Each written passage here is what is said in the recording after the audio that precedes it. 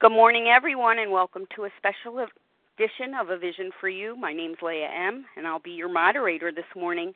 Today is Sunday, March 25th, 2018. The share IDs for Friday, March 23rd are the following. For the 7 a.m. Eastern Big Book Study, 11205. That's 11,205. And for the 10 a.m. Eastern Big Book Study, 11207, 11,207. This morning, A Vision for You presents choosing a new toolkit, moving from fear to love. All of us have come to this program as a result of the frustration, defeat, despair, and suffering while in the bondage of compulsive overeating. We felt hopeless, doomed. Based on our own actual experience, we found ourselves in a deep pit of personal powerlessness. The Big Book states we have been not only mentally and physically ill, we have been spiritually sick. When the spiritual malady is overcome, we straighten out mentally and physically. The 12 steps, as outlined in the Big Book, represent a process resulting in a spiritual awakening, a way of deep and lasting personal transformation in which old ideas, emotions, and attitudes are set aside and a completely new set of conceptions and motives begin to dominate us. The actual solution to the problem of personal powerlessness and unmanageability is finding and establishing a relationship with a power greater than ourselves, to find power and to be empowered. We've been taken from the world of self-will and self-reliance and are now on a path of God-reliance and the world of the Spirit as a result of choosing a new spiritual toolkit. Joining us this morning is Adam S., a recovered compulsive overeater from Missouri. Adam is committed to our 12-step way of living and to carrying the message of recovery. And welcome to the line, Adam. Hey, can you hear me? I hear you perfectly. Thank you. Okay. My name's Adam S. I'm a recovered compulsive eater from St. Louis, Missouri. And thank you, Leah, for having me on. And I listen to Vision a lot. I don't get to share because with my work schedule. But I listen a lot, and I've listened to a lot of Sunday special editions while I've been on the treadmill or the elliptical, and I have listened to some of the convention talks, too, from, I guess, the last couple of years. And really good message. In fact, I'm actually a double or a triple winner. I've been around 12 steps for about 11 years. Didn't get to OA until 2012, but I have found that this line probably is the mothership of what I would call Big Book theory, or just people that are really, really on fire with the message. And it's a message that was brought to me, and it's changed my life. Just before I even get in, I always try and start a talk with a really positive message, and that's that you can recover. You can be recovered, ED, past tense, and no longer be tortured by this disease and all the mental torment that comes with it, and the shame and the fear and the depression and all. You can be recovered from that. And if you don't believe in miracles, I wish you could have seen my life. I wish you would have known me a few years ago. And if you knew me today as a man that's recovered and is able to make a living and has a great relationship with my wife, and I'm not a perfect parent, but I'm a decent parent, and I feel like I'm on good footing, and I have a faith today that works for me. And I'll talk about the last few months of my life, which have I'll say that I would say my faith is now unshakable. It's been just rooted, it's foundational. I really believe in this work, and I believe in the people that have surrounded me and brought this work to me. And there's a deep love there. Total strangers, some of them, hopefully they're on the line, people I've never met, but I talk to deeply throughout the week via text and on phone calls. So outline the talk for any of the Big Book nerds. I'm one. I use that as a term of endearment. The quotes are going to come from 25, 44, 52, 53, then 63, and then I'll be reading 12 to 13 in Bill's story. I'm going to make the assumption that most of you know about the fundamentals, what I call the fundamentals of recovery or just big book theory. And if you're new, this is why you need a sponsor. Some of this stuff will seem foreign to you, but if you sit down with someone or via phone, make calls with someone and learn through the preface, the forewords, the doctor's opinion, and the first 63 pages or so of the book, you're going to learn about the fundamentals. And those are the allergy, the obsession, the spiritual malady, moderate eaters versus problem eaters versus real compulsive eaters. You'll learn what the disease is, how the disease manifests, how to qualify yourself as an addict, and what to do about it. And in reality, what I've learned from sponsoring a lot in this fellowship and in others is that people are confused. Either they don't know and they don't understand all these fundamentals and how the disease is working on them, or they don't agree. And that's when they get into denial or self-reliance. They might agree with some of it, but not all of it, and they're pretty defiant and don't want to go through the work. And those are usually the two things that will set people back, I think, is they don't know how screwed they are, or they're not willing to do anything about it, or they don't want what we have. And I'll talk more about that as I go. And once you know about the disease and understand what's going on, you can start to recover. You can start to have that spiritual awakening. And it's really quick. I want anybody to know that. If you binged last night, if you're brand new, if you're hurting, if you're in that first couple of weeks of abstaining, it will hit you really quick via God's grace. I always say that it's God's grace, and it will come really fast. But you have to surrender. You have to be completely surrendered and be willing to do what we do here. And I'm hoping over the next hour I can be really clear and articulate about what it is we do here.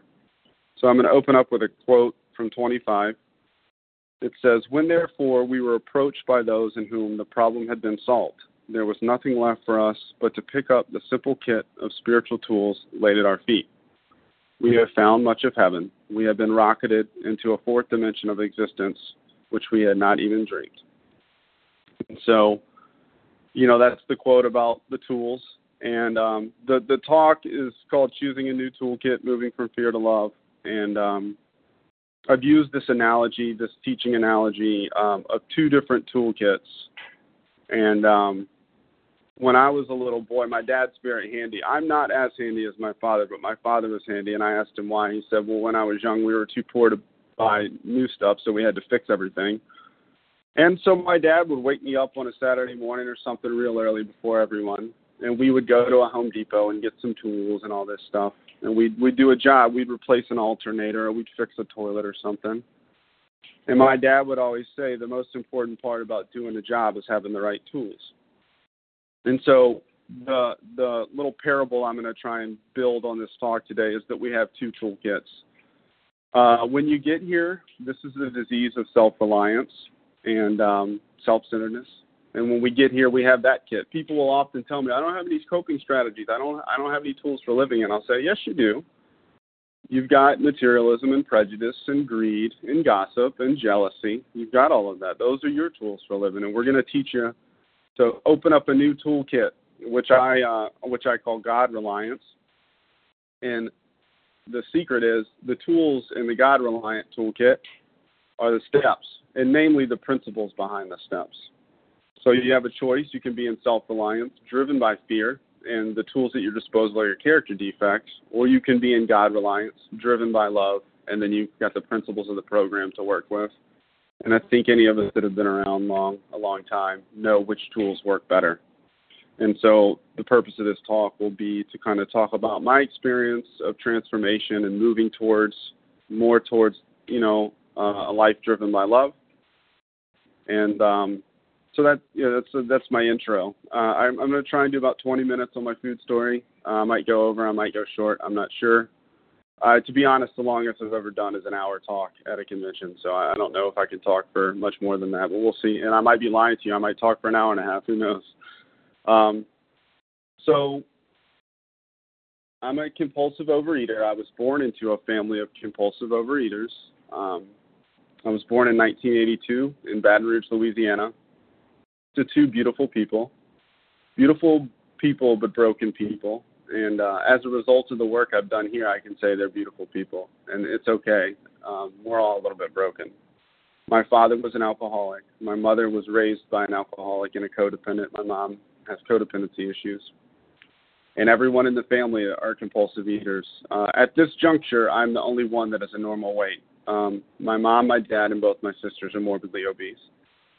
And my dad has found some recovery. He went to AA, but he no longer goes. He isn't drinking, but everybody in the family is really still struggling with food addiction. And I actually have one sibling who is currently living somewhat like a hoarder, very depressed, lots of credit card debt, having trouble getting up to go to work, and really falling apart, really deep in this illness, very sick, very, very obese.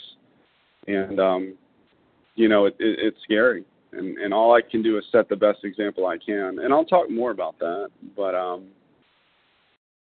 so I guess I grew up with that sort of existential fear that we all have. You'll hear people give talks in 12-step recovery, and they always say, I didn't feel a part of, or I felt different, felt afraid. And that was definitely true. And I wouldn't blame any of that on my father's alcoholism or any of my parents' shortcomings. I think they probably, like most parents, did about as good as they could. I don't think anybody except total psychopaths wants to hurt their children or scar their children. But growing up, there was no shortage of love. There was definitely an entanglement and codependency. There was an inability to really feel any feelings, because one of the things in these families with addiction is how you feel validates how I am. So, for instance, if our little boy is sad, then that means we're bad parents. Or, if my dad is upset, that means that I must be misbehaving or I must be a bad kid. And sort of all those dynamics. And I had a little sister who was about 7 years younger than me, and she was, going through her phase of acting up. And then I'd try and, tell her to calm down. You're going to piss Dad off. And my dad was a rageaholic and had a very bad temper. And so there was that whole dynamic. I don't know when I first started to eat compulsively. I do know that I was fed a terrible diet. I do know that we were a family that would have, 4 or 2 liters of every kind of soda on the counter. And that was replenished every few days. I mean, we were all drinking straight sugar and corn syrup. I think nowadays people probably judge you if you feed your kid McDonald's, but that we ate that way all the time. And in fact, I remember as a little boy, every Friday night we would go to the mall, we'd eat some big meal at a mall, and then we'd walk around and kind of have retail therapy. And while all this was going on, my parents struggled financially. They were in debt. My dad is in the petrochemical industry, and he would get laid off, not because he didn't work hard. He worked very hard, but when the economy tanks, he'd get laid off, and he'd be laid off for a few months, and there was a lot of stress. And then he'd find a job, and he made a killer living, and he'd do all right. But there was stress growing up, I know that I started when I was younger. I'd come home, and there would be we had a drawer under our oven, and we called that the snack drawer. And you can imagine what was in that drawer in the late 80s and early 90s as food was changing. And it was bad. I sugar, salt, all of it. Any kind of binge ingredient you can think of was in that food. And I would just come home, and we were latchkey kids. Both our parents worked, and we'd come home, and my sister would take one TV, and I'd go in the back and take the other TV, and we'd eat. We'd just eat and watch reruns of Saved by the Bell or whatever. And that's what we did. And I never really thought anything was bad about it. I know that my parents dieted. My parents did Weight Watchers. They did Sugar Busters. They did all the popular ones in the 90s. They drank weight loss shakes. And I never thought anything was different about it. I noticed that some of my friends had parents that were thinner, but I never really knew anything was different about it. In fact, my mom was never really all that big until the last few years. My dad's always been big. I worry about my father. I mean, he's been very obese for probably 30 years. But anyhow, I don't really recall binging until I got into high school. And I remember one day we went to a fried chicken restaurant, and I remember sitting down. We were going to go to a high school football game, and I was with a bunch of my friends, and we were going to stop in and eat real quick and then go. And I ordered my meal, and I ate it all, and then I went back up to the counter and ordered another meal, and they were ready to leave, and they said, "What are you doing?" I said, I was going to get some more food, and I think someone called me a fatty, and I wasn't large at that time. But I remember how that felt, and I remember that was when like I'd like to eat, and I'd stop after school. It's like you'd eat breakfast, lunch, and then I'd stop after school and eat a value meal, and then I'd eat what my mom cooked me that night. And but really through high school and college, I don't recall binging all that much. I recall having a terrible diet, and that largely could have been because I'm a drinker, and I've actually been in recovery since 2006, but I'm an alcoholic. So I think a lot I kind of compensated. I never had to binge because I was drinking 5-6 beers in a sitting. So that's keeps you full, and that's So, and I don't want to talk about that too much. We have a singleness of purpose, but that period of my life was largely screwed up due to substances, and I was falling apart. And I was trying to finish college, and when I was 23, things had gotten so bad that I actually had a break. I had a psychiatric break and was hospitalized for 2 months, and they were trying to figure out what was wrong with me, and the doctors had said, 23, he's having his first break. He's probably either schizophrenic or bipolar. This is going to be bad. And they actually told my parents to put me in a group home. They totally wrote me off because I was sick. In fact, it wasn't like I just went for 48 hours. I went for 2 weeks and left in bad shape. And that's when I think, so I had to stop drinking, obviously, or at least there was a lot of pressure. I wasn't able to stop drinking for about a year. But that is when the binging started. I remember my parents had moved me back into their home. I had no money. I was looking for work. I had to go back and finish with incompletes for that semester so I could graduate. And I remember I would go to the grocery store with my mom, and I was pretty out of it. I was overly medicated, and I was just kind of bumming around. And I would get ice cream. We'd go to the grocery store, and I'd get ice cream. And I just noticed that every night I would just do ice cream. And I started to gain weight fast, really fast. And I blamed it on the medications, but I started to gain weight really fast. I was getting more and more depressed. I was struggling. I'd have periods where I would drink heavy and then have to stop again. And then I finally made it to the rooms of a 12-step program and sort of got struck sober. And but that, I say, when I say sober, I mean purity of my heart and clarity of my mind. And I didn't have that until I got to OA. That's when things went crazy. I made it to 12 steps. I got sober, and within 2 years, I had gained over 100 pounds.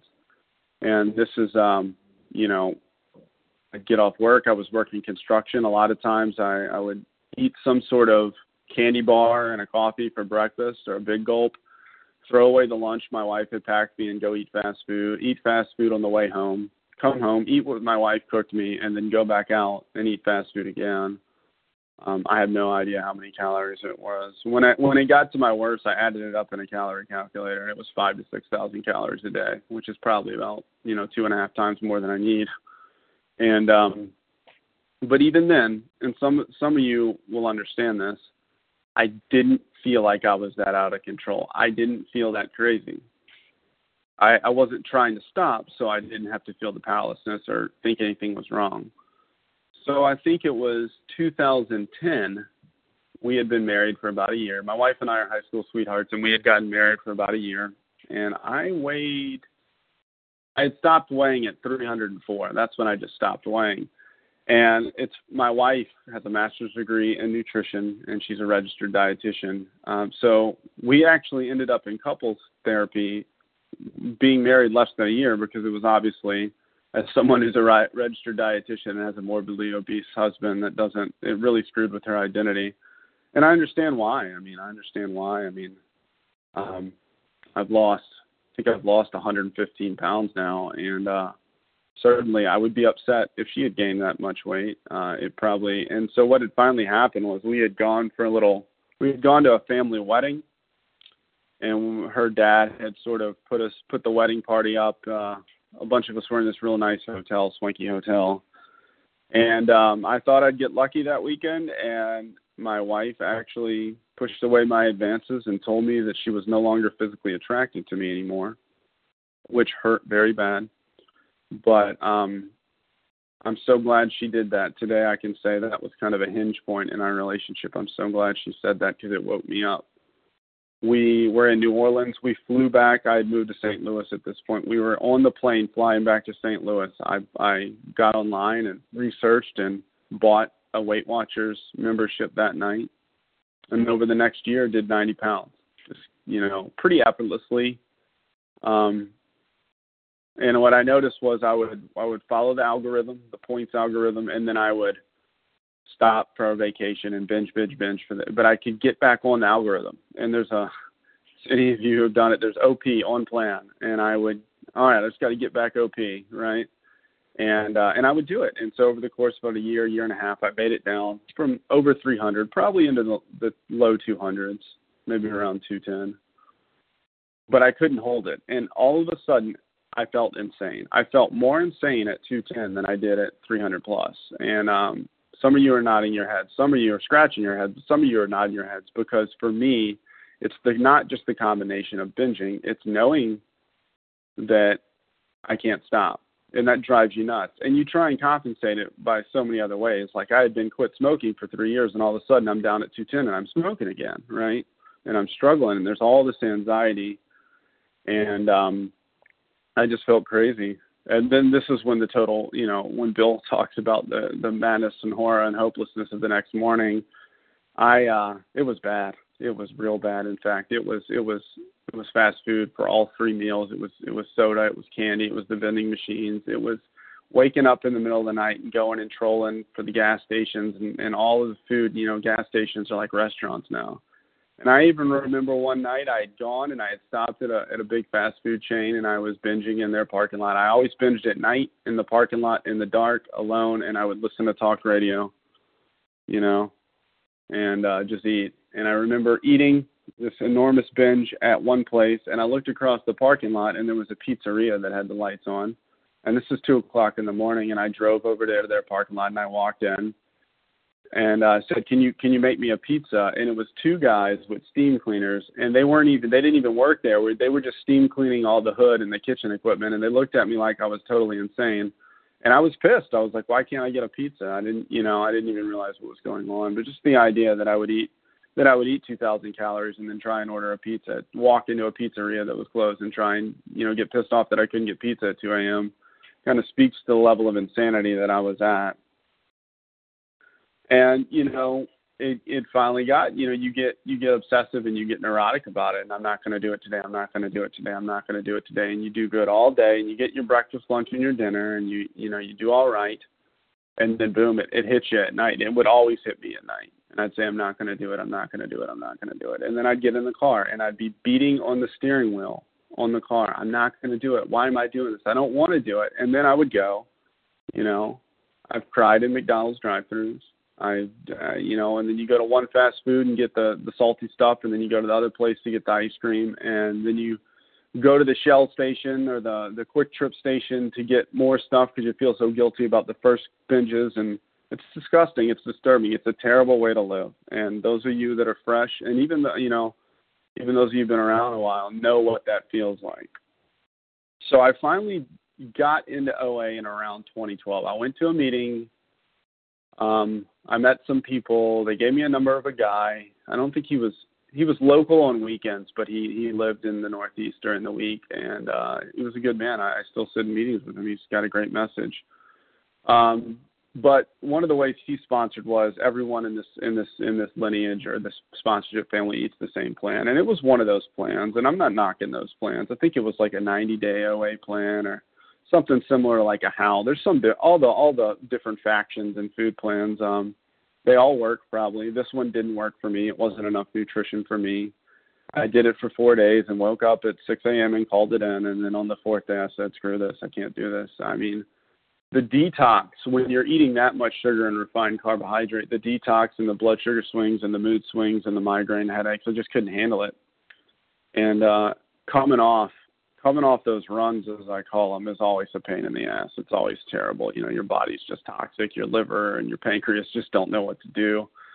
And I made it 4 days, and I said, screw this. I said, this will never work.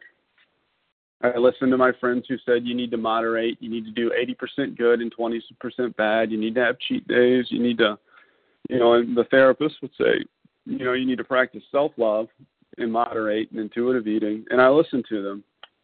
And I went out and did about 6 more months of insane binge eating, starting on and then I called that same guy back around Thanksgiving, and there was this little window of opportunity where on Thanksgiving morning I was going to go to this OA meeting and then come home and eat an abstinent dinner. And like somewhere between picking up my keys and going to the OA meeting, I decided to say, screw it. I'm just going to binge today and get back on it next week, and then I'm going to binge through Christmas.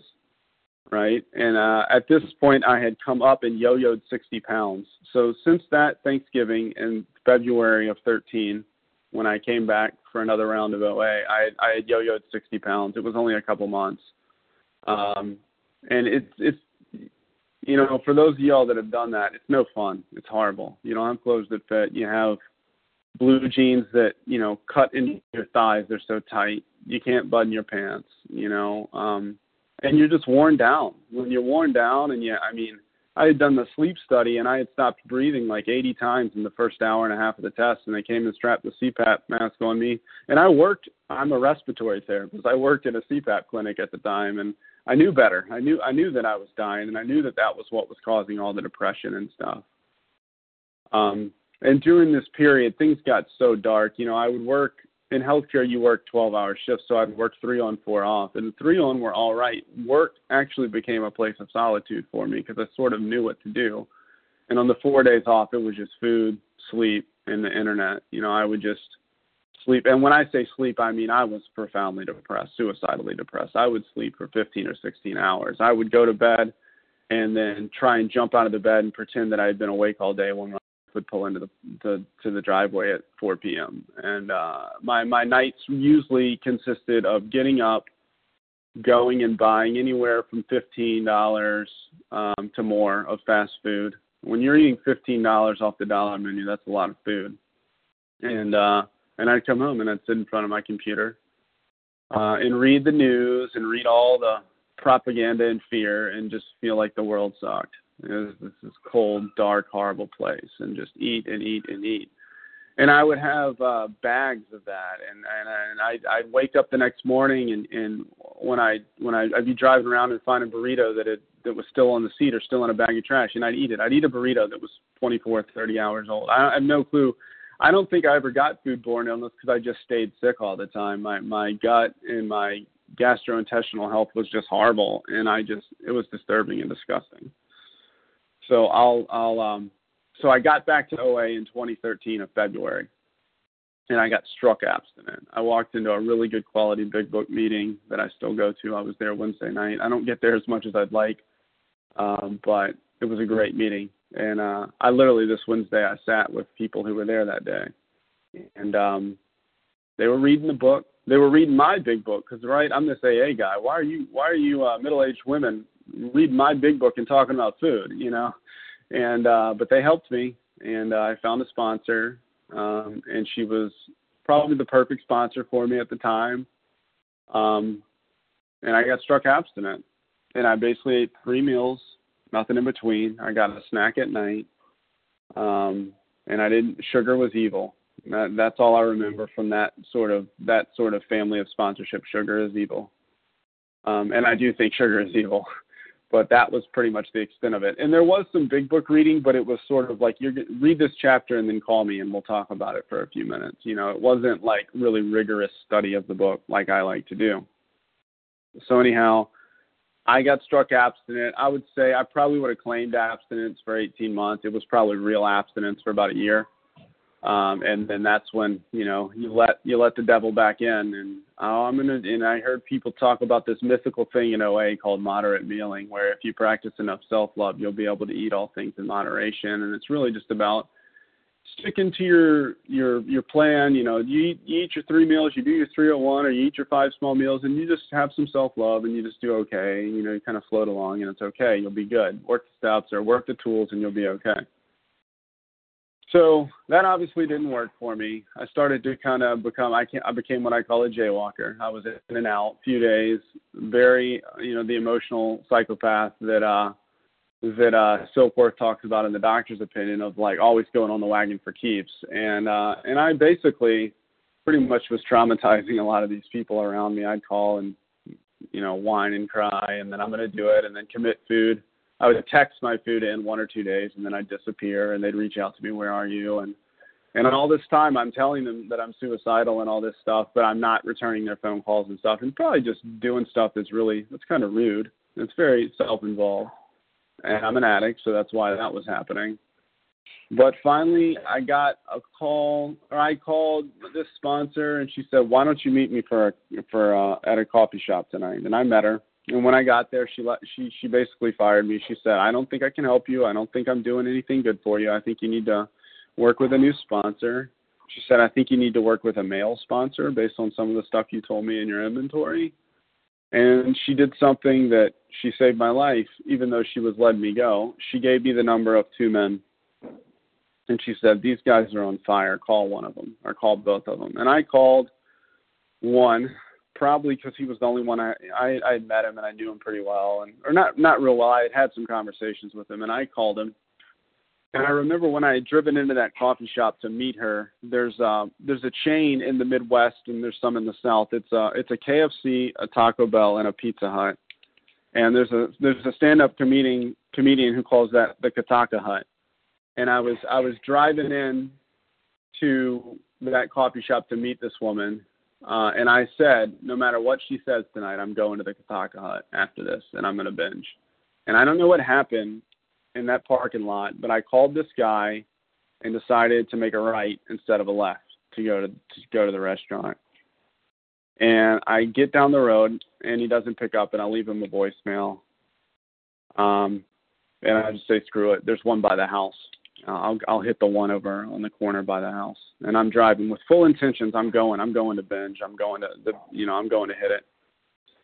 And he called back when I was a couple blocks from my house, and he seemed really concerned. He said, "Are you okay?" You know, and he started talking to me, and somehow I drove and I got into my house and I walked in and sat on my couch and I talked to this guy for an hour and a half. The first phone call we had together was an hour and a half. And he was absolutely, you know, when Bill Wilson talks about Ebby had that stark, you know, that glowing, you know, look in his eyes. This guy had that. I could hear it in his voice, and he was pumped up about recovery. I mean, he was really, really pumped up. And we talked. I woke up the next morning and went to a meeting, and that was February of 15. And that's when I would consider myself recovered, was late February of 15. And the next probably year and a half was just intense work with the big book in a way that I did not know. You would think, as someone that went to other 12-step programs, you would know, especially the original 12-step program, but I had never met people who took the book apart like a science and were able to explain to me why I felt the way I felt. And a handful of them had been out to a conference in Denver in 2013 and 2014, and they were just, my wife, you know, she calls this, she's like, y'all are like evangelicals, but y'all have that Alcoholics Anonymous book. You know, you're always quoting that book at each other, you know. The first thing I noticed was there was this abundance around their time. It was, you know, it wasn't just, you know, call me. It was like, oh, call me and we'll read this section. It's like they had a plan for me. It was a couple of guys that were helping me. There was a ton of Al-Anon experience in it. It was the perfect storm for where I was at in my life. I really believe that God put these men in my life.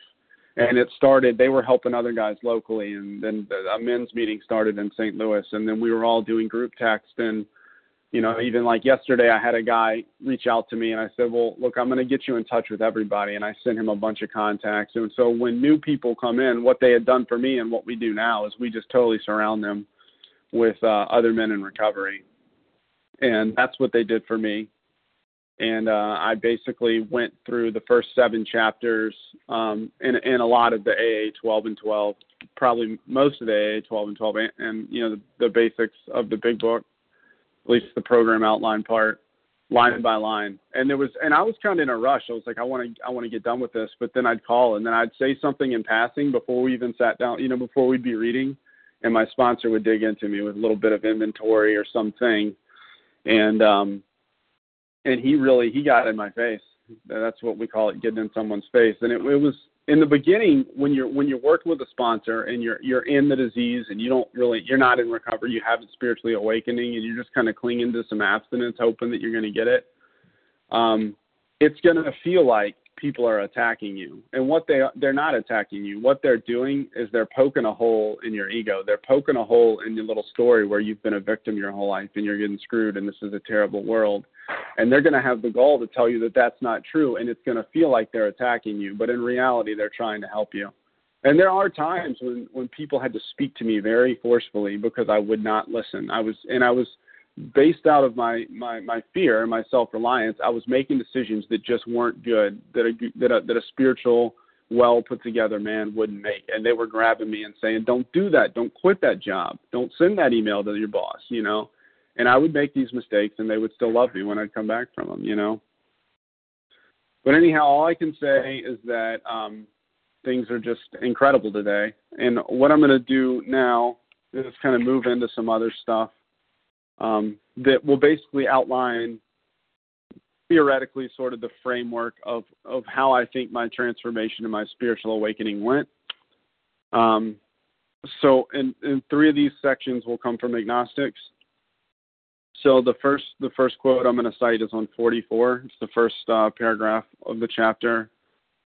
In my opinion, it is 12 steps. It's the most important paragraph in the book. And I'll say that about different concepts in 12 steps all the time.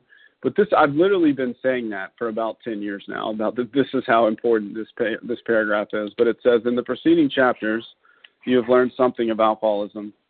We hope we have made clear the distinction between the alcoholic and the non-alcoholic. If when you honestly want to, you find you cannot quit entirely, or if when drinking you have little control over the amount you take, you are probably alcoholic.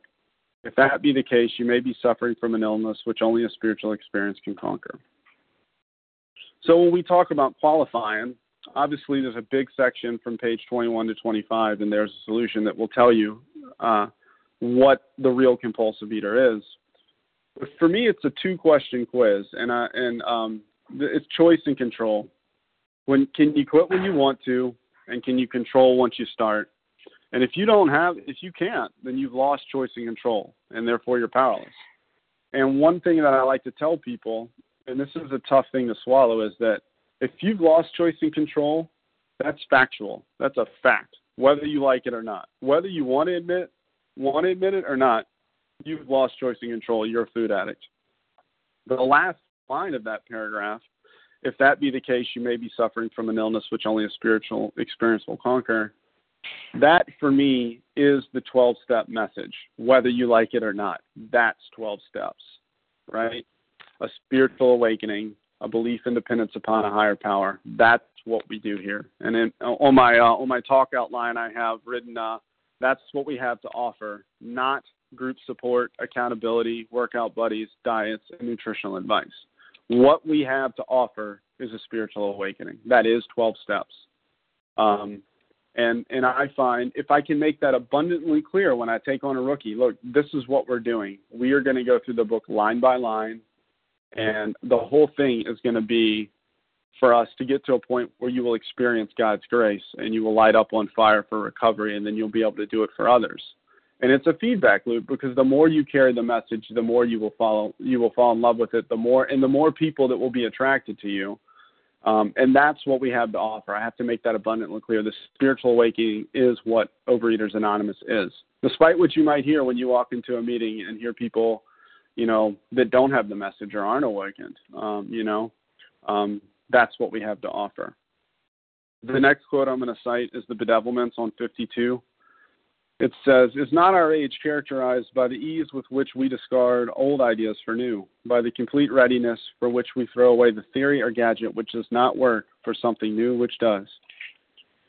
We had to ask ourselves why we shouldn't apply to our human problems this same readiness to change our point of view.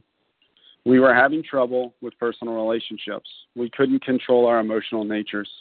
We were a prey to misery and depression. We couldn't make a living. We had a feeling of uselessness. We were full of fear. We were unhappy. We couldn't seem to be of real help to other people. Was not a basic solution to these bedevilments more important than whether we should see newsreels of lunar flight? Of course it was. And what I say is the bedevilments are addiction without a solution. And that can occur whether you're abstinent or not, because you can be stark raving abstinent where you got the fork down, you put the food down, but you're still in the bedevilments. And what I tell people to do, and this is one of the first exercises I do with people who call me, and I do this without even telling them I'm doing it. This is how I size people up. You can take that bedevilment and you can turn it into 9 statements or 9 questions. And you don't even have to, really make it that technical. You could say, how are your relationships? How are your emotional natures? Are you miserable? Are you depressed? How's your financial life? Can you make a living? Do you feel useless? Are you full of fear? Are you anxious? Are you unhappy? Can you, all that. What I will literally do, what I'm listening for when someone calls me, whether it's food, booze, whatever their issue is, I'm listening for the bedevilments because that is their malady. That is their unmanageability. And if someone is one of us, then I want to hear them give me that spiel about how terrible it is, how their boss is a psycho, how their spouse or their ex isn't paying child support, how their kids don't behave, they've got a special needs child, whatever. And all this fear and rage and anxiety and all of that pain, I'm listening for that because that's when I'm going to set the hook on them. I'm going to talk to them about powerlessness. I'm going to always approach from the concept of powerlessness because they're going to be bringing that to me, and I'm going to say, oh, yeah, I felt that way too, and now I don't. I don't have all that baggage. I've recovered. I've had a spiritual awakening, and I'm going to try and give them a reason to do the work, and that's when I'll go, like I said earlier, I'm going to make it abundantly clear. I'm taking you to the book, and you're going to have a spiritual awakening, and that's all I have to offer. If you want something else, I might be able to help you in some areas, but literally at a certain point, you're going to have to cross that bridge of reason that it talks about on the next page and believe in a God. And you're going to have your own spiritual awakening. I can't recover for you. I can't do your inventory for you, and I can't pray and meditate for you. My faith will really have little effect on you. You might be able to steal a little bit of it and get some feel-good vibes when you call me, but you need your own faith. So, and there is a solution, So the spiritual malady is we each have our own, built upon our resentments, our fear, and our dysfunctional relationships. And this malady becomes a disturbed and toxic worldview. And this makes our lives and the lives of the people around us, it makes life intolerable. It's just terrible. So the solution, if we look at 53, it says, when we became alcoholics, crushed by a self-imposed crisis, we could not postpone or evade. We had to fearlessly face the proposition that either God is everything or else he is nothing. God either is or he isn't. What was our choice to be? This is the decision. This is the big decision. This is why we come, and this is what we have to offer. And we can't postpone or evade, which means we can't put it off and we can't get around it. We're going to have to discover this truth, admit this truth, and live this truth. And when I think of sponsoring, your job as a sponsor, this is literally it. You need to back, when someone brings their resistance, they're going to bring, before pre-inventory, they're going to bring a lot of drama and BS to you, and you're going to have to push back. It's your job to push this person into a corner until they can make this decision on 53. Until that decision, God is, on 53 happens, nothing good is going to happen. People, you've got to make that cross over the bridge of reason, as it says. You've got to believe that God is everything. And once you believe that, you can actually start to make some progress. You might be able to cling to some abstinence before you've made that decision. But that decision is the root of the spiritual awakening. And we'll move on, and Bill will talk about, it was just a matter of even being willing to believe in a power greater than myself that I could begin, that I could build a foundation from that moment. So, and what I will say is when this does happen, you make that decision. It's sort of a step 2, step 3 type deal. When you make that decision and you go through the work and you do the inventory and you make the amends, what's going to happen is you're going to awaken. The experience of God's grace coming into your life will light you up. I always say, my sponsor says that we always say you're on fire, and we're trying to get people on fire. And I will say it's involuntary when it happens. It's not something you strive for and make happen. It's totally grace. And another thing is you won't be able to shut up about it. You'll go to meetings. You won't be able to stop talking about this message and these steps. And that's when people will come to you, and that's when the phone will start to ring. And that's where you're going to feel like, in a lot of ways, it helped me feel like I was this worthwhile person who had something to offer this world, which I didn't feel that way when I was stuffing my face. I didn't feel that way when I was suicidally depressed. I didn't feel that way when I was on 5 different medications for resistant depression. I was going nowhere. I was obese. I couldn't do anything. And today, the miracle that's happened in my life, it's not just that you can lose hundreds of pounds. The real miracle is that all of that emotional turmoil and baggage goes away, and you can actually show up in life, be a decent human being, have good relationships, make a positive impact on the world. Like I would honestly say when I wake up in the day, my general philosophy on life is that I want the world to be a better place because I was in it today. And if I can wake up and accomplish that, then that's all I need, one day at a time, right? And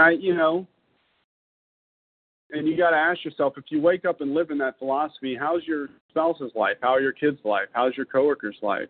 The people on the highway, when they try and get in your lane without your blinker, how's their life? When you can just ultimately realize that this is a good world, and you're a good person. I always say recovery starts with worthiness. I had to feel that I was worthy, that I was valuable enough to do it, and that I deserved recovery. I didn't feel like I deserved recovery. I had very poor self-esteem. And all the therapists, and I'm not knocking therapy. I love therapy. I still see a therapist from time to time. She's incredible. But everyone had always just been, you were traumatized by your father's alcoholism. As if I could just spend the rest of my life blaming my father and my mother for the way they raised me. And I can honestly say now that there's not up to this moment, I turn 36 next week, up to this moment, there's not one moment in my life that I would change. Not one single moment. From physical and emotional abuse, from all sorts of things that happened, from intense bullying as a child that affected my self-esteem, there's not one moment I would change.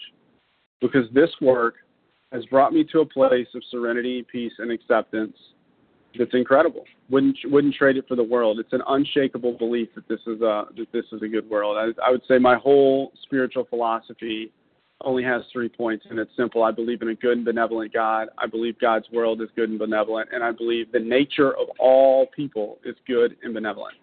So good God, good world, good people, without exception. All of us are God's kids.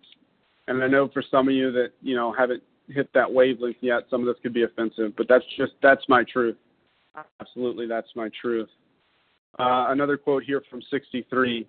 We had a new employer. Being all-powerful, he provided what we needed if we kept close to him and performed his work well. Established on such a footing, we became less and less interested in ourselves, our little plans and designs. More and more, we became interested in seeing what we could contribute to life. As we felt new power flow in, as we enjoyed peace of mind, as we discovered we could face life successfully, as we became conscious of his presence, we began to lose our fear of today, tomorrow, and the hereafter. We were reborn. And that's what's happened to me. That's what the transformation is. You're reborn. The person that's here today giving this talk is a new person. The person I was growing up, the addict, this very sad, dysfunctional person is gone. It's been a total transformation, And if you look at, pages 12 and 13 with Bill, and I won't read it all because it's a little lengthy, but it takes a page for him to work the steps, right here on 13, there I humbly offered myself to God as I then understood him to do with me as he would. I placed myself unreservedly under his care and direction. I admitted for the first time that I of myself was nothing, that without him I was lost. I ruthlessly faced my sins and became willing to have my newfound friend take them away root and branch. I have not had a drink since. My schoolmate visited me, and I fully acquainted him with my problems and deficiencies. We made a list of people I had hurt or towards whom I felt resentment. I expressed my entire willingness to approach these individuals, admitting my wrong. Never was I to be critical of them. I was to right all such matters to the utmost of my ability. I was to test my thinking by the new God consciousness within. Common sense would thus become uncommon sense. I was to sit quietly when in doubt, asking only for direction and strength to meet my problems as he would have me. Never was I to pray for myself, except as my request bore my usefulness to others. Then only might I expect to receive, but that would be in great measure. My friend promised when these things were done, I would enter upon a new relationship with my Creator, that I would have the elements of a way of living which answered all of my problems. Belief in the power of God, plus enough willingness, honesty, and humility to establish and maintain the new order of things were the essential requirements. And I'll say there, it's a really simple program. We have this book, which it's not that long of a book, but we have this book, and then basically in half a page, Bill talks about their process, which the process that Abby Thatcher brought to Bill Wilson was a 6-step process from the Oxford groups where they had the 4 absolutes, love, honesty, unselfishness, and purity. And they, what was happening at the time with the Oxford movement, and you can go back and read some of that literature, read the books that Bill and Bob liked, they really thought, if you go read about Frank Buckman and all those people who started the Oxford movement, they thought that human selfishness was the root of all the evil in the world. And they thought if there were truly spiritual men on this planet, men and women, there would be no war, there would be no poverty. And they were trying to practice a message that was sort of only around for about the first century after Christ and after he died. And I really, for a long time, was really offended by it because due to my religious upbringing, I kind of like to downplay that part of how AA started. But now I've found when I went and read some of that stuff by the Oxford groupers and read some of the New Thought stuff, Emmett Fox, James Allen, it's mystical. They were mystics. They believed in a direct path, a direct relationship with God. And all this stuff that we get angry about, most of us aren't angry at God. We're angry at religious people, and we're angry at the dogma.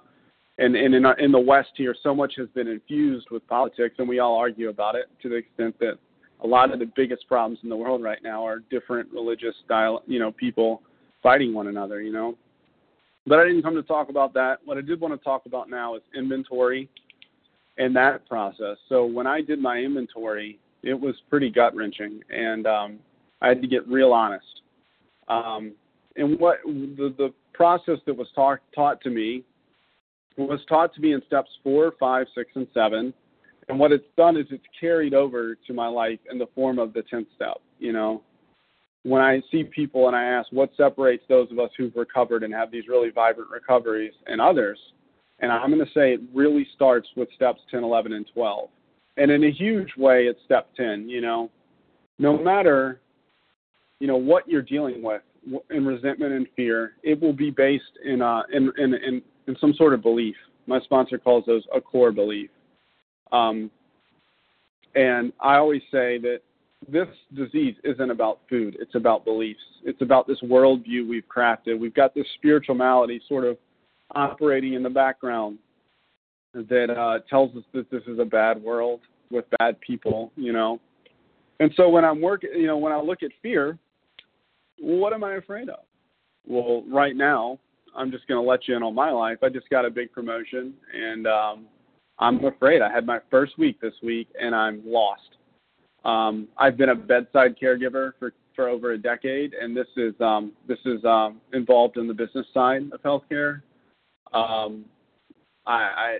Insurance is very complex, and all throughout the week I'd say, well, I'm going to do it this way, and they'd say, no, you can't do it that way because it's this insurance company, and they're going to want this letter from the doctor and this, and I'm just losing my mind. And they gave me an iPhone and an iPad, and I'm trying to get my technology to work, and it's not, and I'm out at accounts trying to get this stuff to work, and I've got to call IT, and all throughout the week, I'm just like, I can't do this. I just can't do this. The money's so much better. The schedule's better, but I can't do this. I'm not built for this. And so I've been calling my tribe, and one of the things that's been coming from everyone is, Adam, just let the universe love you. The universe loved you enough to give you the job. Just let the universe love you, I found out the week I got hired on that the woman that hired me is leaving. And so it's like I feel like I'm coming onto a sinking ship, right? And I called one of my buddies, and he had said, I think I'm walking into a shit show. And he said, maybe you are. And maybe that's why God's sending you in, Adam. Why can't you just go and love these people and let them love you, and it's going to be fine? Maybe you're what this team needs. And left to my own devices, driven by fear, I can't always stay in that place that the universe loves me, that God loves me, that a benevolent God can handle all of my affairs. I can't stay in that place. I need you, all of you. I need the people in my tribe to point these things out to me, And so the core belief is, I'm going to tell you, my core belief was, I don't deserve this. I'm not good enough. I'm not worthy. I'm unlovable, right? And when you stack those beliefs on top of the spiritual malady, you basically end up in this world, a worldview that I call scarcity, meaning there's not enough food, clothing, shelter, and love to go around. I've got to fight for all of it. I can't let you get ahead of me, right? And the way you kind of reverse out of that worldview is you attack the beliefs through, on the front end, you do it through 4 through 7. On the back end, you're going to do it every single day through step 10. I really think that's what separates people who really jump in and have incredible recovery, is every single day continuing to take personal inventory and getting very acquainted with how the beliefs and the fears and the defects are manifesting themselves. And the good thing about being really current with a sponsor and the other people your sponsor sponsors and your sponsor's sponsor is that people will begin to know you. And when I call and talk about this issue with this new job and how frightened I am, my sponsor can pull something from an inventory that was done 2 years ago and say, hey, isn't this kind of like this? Or doesn't this resentment kind of sound like how angry you were at your father? And we can pull the pieces apart and we can realize that I've got a fighting chance of staying recovered here, The last few months have not been easy. We had 3 deaths, and we had a loved one that almost didn't make it. We have drug addictions on both sides of our family, my wife and I. My wife's grandmother, who was, I think, 93 or 94, became very ill, and she passed after a very long battle in an ICU. And it was not good, and she passed. A couple weeks later, I'm interviewing for this gig, right? And my wife's other grandma dies, and they're all down in Louisiana where we're from. So I'm getting in the car and I'm driving down there on a Wednesday, not knowing if I'm supposed to start this new promotion on Monday.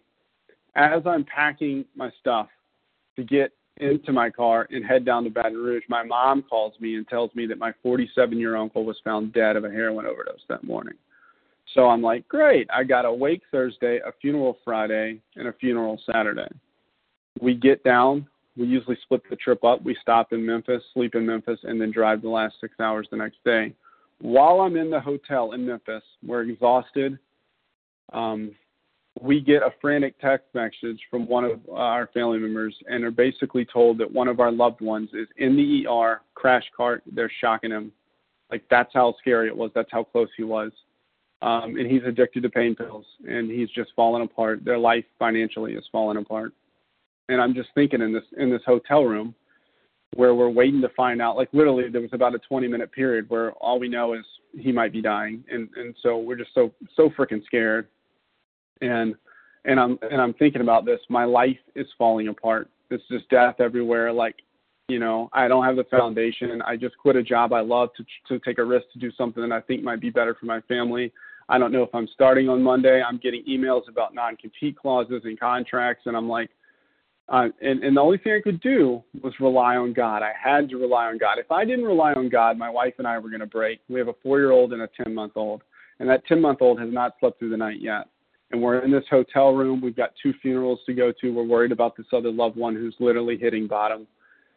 And all I can say was, the last couple of months, I've been feeling pretty decent. Through that whole experience of all this death and fear, I've never felt closer to my higher power because I had to. I heard someone at a big book convention say this. They said, one day you're going to have to deal with a major crisis with your current conception of God. So you need to ask yourself right now, with your current conception of God, could you handle a major crisis? And I can say that what happened with me, and this is about a month ago that this all went down, I just went into service. I just said, my wife's sleep deprived, I'm sleep deprived, my family's all shaken up. I've got to just be of service. And I would look for opportunities to be of service. We were staying with my parents while we were down there. Southern Catholic funerals, you eat. That's what you do. My parents have an enormous island in their house, and it was just covered. I mean, just covered. And, literally they were putting cobbler on top of ice cream. There was food everywhere. There was deep-fried Creole seafood everywhere. There was Greek food. It was just a smorgasbord. And I did fine. I had 5 frozen lunches. I had my yogurt, my berries, and my nuts for breakfast. And I literally would cook myself a meal while everybody was just pigging out on all. Adam, just eat this food. They brought all this food, so we won't have to cook. I would cook my own dinners, and I stayed clean, food sober through this whole ordeal. And it was not hard. I was not tempted. It was not challenging at all. When I saw all the food sitting out for the 3 solid days, it didn't hurt me at all, because I could look around and I could see in all of them and see how they're not going to have access to any of these emotions. They're not going to feel any of this, and they're going to stay stuck in these same situations, the pain, the depression, the poor physical health. And it didn't frighten me. It was just like, okay, this is it, And I had to just love everybody where they were at. I can love them as imperfect human beings because I'm an imperfect human being, right? And what I've learned through step 11, we came home from that trip, and we stopped in Memphis again the last day of the trip, and we checked into a hotel, and we ate dinner, and we put the kids to bed, and my wife slept in the king bed with the 2 kids, and I slept on a separate bed in the front room. And I was laying in bed there, and I was having trouble sleeping, and I was worried. My uncle was a criminal. I think he had somewhat of a good heart, but he had done some bad things. He had been in prison. And while I'm laying there after this really, kind of traumatic weekend and stressful weekend, sleep deprived, I started to worry about his eternal soul, and it really freaked me out. And so I laid there and I have a meditation technique. I have a breathing technique I use. And I laid there and I went into meditation, just laying flat on my back on this pull-out bed. And, I've had these moments throughout the last several years where I would just say it's the direct experience of God. And I had a vision in the meditation of a completely white landscape with no horizon, no east, no south, no west. It was just pure, brilliant, no separation, just pure light. And the intuition I got, which I'm not going to try and decode this, was an intuition. Maybe it was my uncle, maybe it wasn't. I don't know. I really don't think it matters. But it was the idea that no matter how bad you screw up here, this is where you'll go. This is where you'll return to, because this is what you are.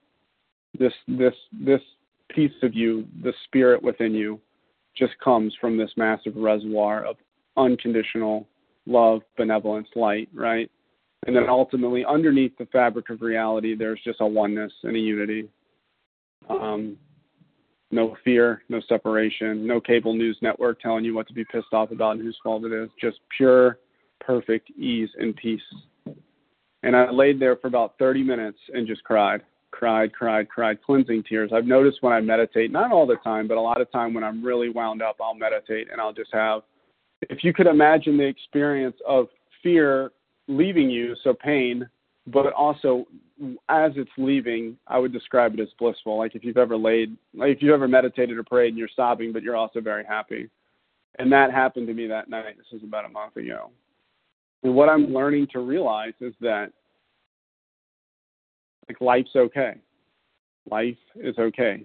And I have a step 11 practice I wake up every morning. I get on my knees before I eat breakfast, before I do anything. I'm usually the first stop in my house. I get out, I go into the den, I get on my knees. I say a simple prayer that's been evolving. It recently evolved, and it's God, give your light and love to me so I can give it to your world. Keep me sober. Use me for good. Lately, I've been reading some scripture. I'm not a deeply religious person. I go to church occasionally, but I believe in the goodness of all scripture. I've read a lot about Buddhism. I've meditated with Buddhist monks. I was raised Catholic, so obviously there's that. I read the New Testament. Right now, I can say that the idea of God or faith is the most important thing in my life. And I don't really think that was voluntary. I think I got backed into a corner to a point where I realized I'm either going to die or go on to a miserable end, and live years, decades of being profoundly depressed if I don't do something. And in my experience, I always talk about the tangibles and the intangibles. The tangibles are the food plan. Putting the bowl on the scale in the morning and weighing out the yogurt, the chia seeds, and the berries, that's a tangible. Going to the meeting is a tangible. Reading your big book is a tangible. But what really separates recovery is the intangibles. No one can do your 10-step work for you. No one can do your prayer and your meditation practices, your step 11 practices for you. It's a personal path. Now, there will be incredible people along the journey who've been doing it longer, who are very valuable resources. Pay attention to people who are really doing it. Find these people and ask them what they're doing. And then through this process, I don't think step 12, the way we have the spiritual awakening, I don't think, I think it's involuntary, honestly.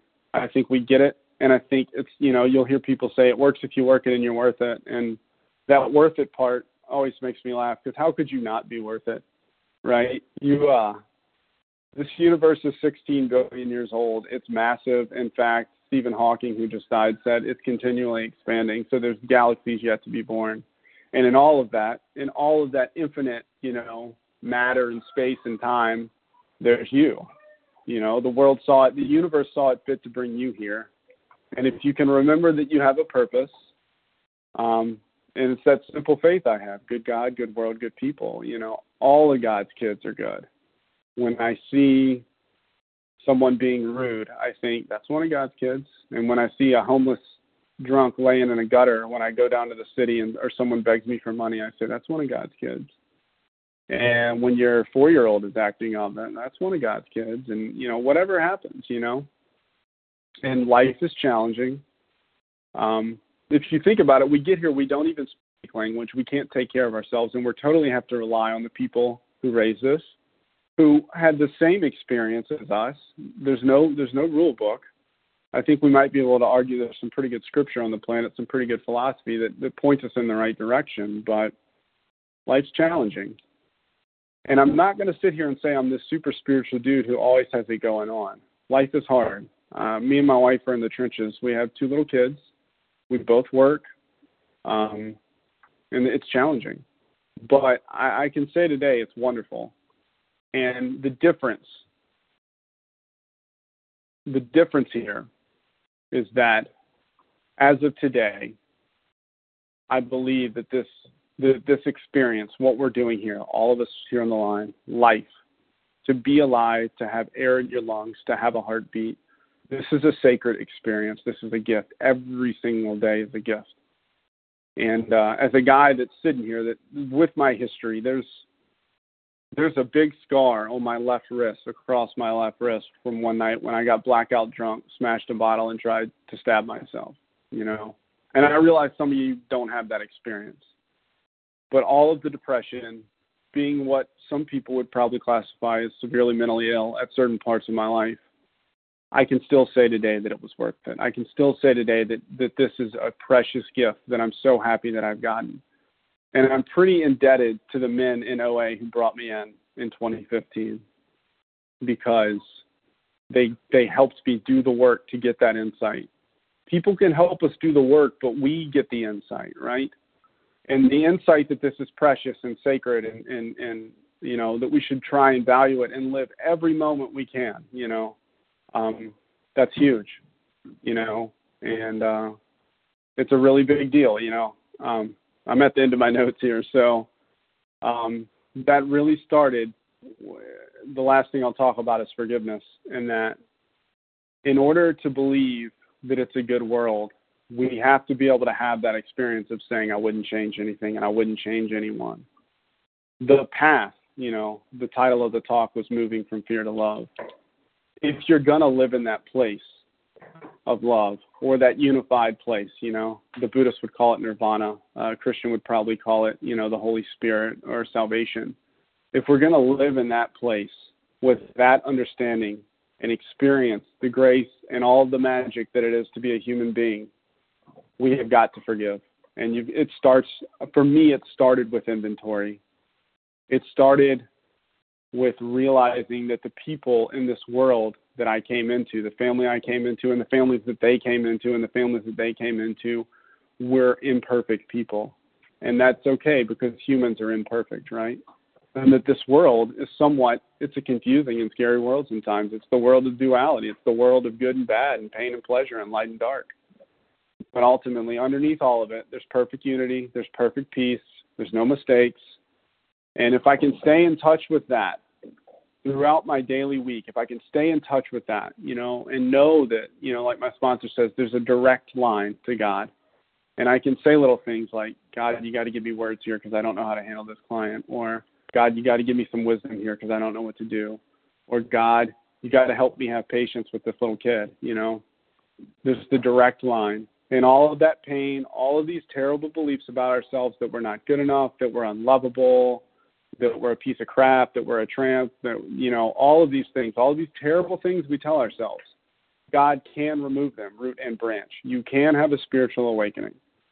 And the last little thing I'll say is, for anyone that is new or struggling, if you're in relapse or you're on day one, you're in that first couple of weeks, it will get better.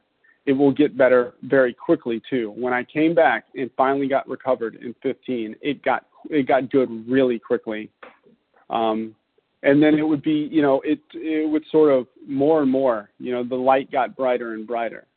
And the path, and it's hard to see this on the front end when you're new and you don't even have a solid step one, the path is in service to others.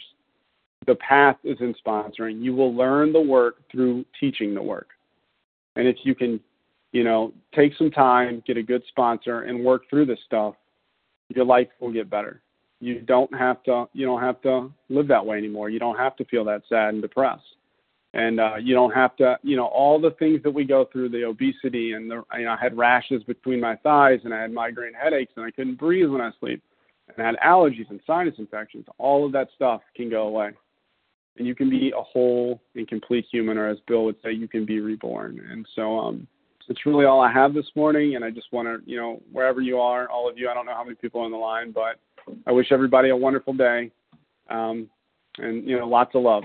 So that's all I've got.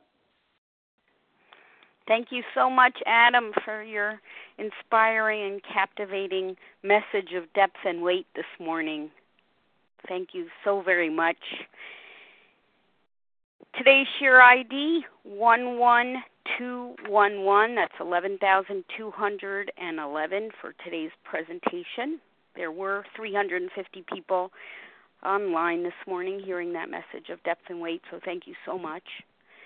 Adam's contact information will be offered at the conclusion of the recording, so stay tuned for that. And we will now transition into a question and answer segment. You'll need to press star 1 to unmute. Please identify yourself, first name, first letter of your last name. Who has a question? Laura G. Rita Carrie S. from Florida. Rita S. Chevy K. Chevy Madam. K. Beverly R. Madam. Lucy Beverly R. Lucy E. Lucy E. Terry S. Terry S. Okay, this will be the initial group. This is who I have thus far. If I missed your name, please shout it out once again. Laura G., Rita S., Chevy K., Matt M., Beverly R., Lucy E., and Terry S. Who did I miss?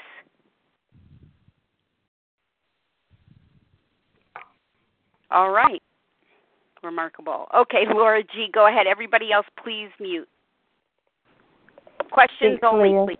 Thank you.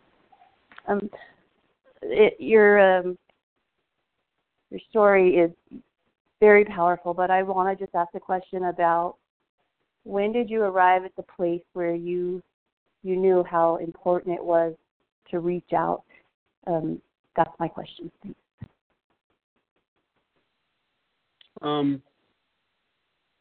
I knew that when I met my new sponsor in February of 2015, the glow that he had and his sponsor had, and just how excited they were about recovery, it was infectious. So it wasn't like I ever knew that I needed to reach out. I just couldn't stop myself. I was calling those guys all the time, and it wasn't a thing where anybody had to really nudge me on the path. It was, I would call and we'd read for an hour.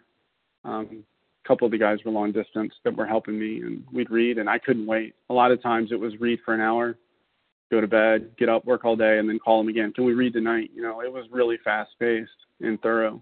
So, you know, and then ultimately when I got through the work, which we were in the work for, 6 months or longer, and when I got through it, and that's when I realized I built a connection of people around me. And all someone had to do was call me and say, I know so-and-so or so-and-so sponsored me. And I'd be like, oh, hey, how's it going? And it was like, you never meet a stranger when you're talking to people who are in your tribe. And I just knew, like, that's when I realized, like, I have so many, I do most of my work with 3 people, and I can call those people and they have contacts. They've got 3 years of contacts, and I have 3 years of contacts into them. And we're all very humble, and that we bring everything to the table. These 3 men know everything about me. So that's when I realized through step 10 how much peace, to continue doing the work, I realized how much peace I could have if I just reached out and told people where I was really at and was open to what they had to tell me versus trying to push it away, you know. And that's really when I think the whole mentality of being a victim and this world is such a terrible place, that's when that started to go away. And then I started to have the power to sort of, like, you know, meet calamity with serenity, as the book would say. Thank you. Reminder to myself and all the new players that no outreach is ever lost.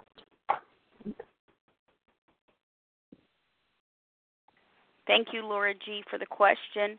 Rita S., your turn.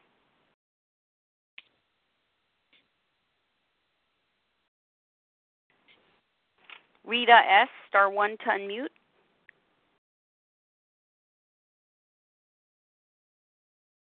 Hi. I really want to thank you so much. You took me right off the pity pot this morning. I'm going through a cancer thing with my husband, and I've been into the food, but I just want to know, when did the connection with God, I mean, when did that just happen, or did you, I don't know. I just can't seem to get that connection, and I don't know how to go about it, but thank you. I would say it really started when I started to meditate more and really spending that time in meditation. There's a lot of ways you can do that. Probably a year or so into doing the steps, I felt pretty firm. And then I feel like we always get little nudges on the path. Every once in a while, we get a real good experience. I've had multiple experiences. I had one experience in particular. We had gone through a miscarriage, and then our little boy Ben is 10 months old now, and right around like a couple of days before he came, I was just so freaked out because we felt like we just kind of had this intuition that something was going to go wrong, because obviously we had the miscarriage the previous year. And I was just sitting in meditation one day, and I just was completely overcome by the presence of God in my life, both within me and outside of me. Like, it was almost like I was in God's presence, and whatever God is was in me. And I had 3 insights really quickly, almost like downloads. They weren't my own thoughts. They're like, here, have this. And it was, you're okay. There's never been a time you weren't okay. There will never be a time you won't be okay, which is a total certainty that there was something within this world that was benevolent, that would care for me.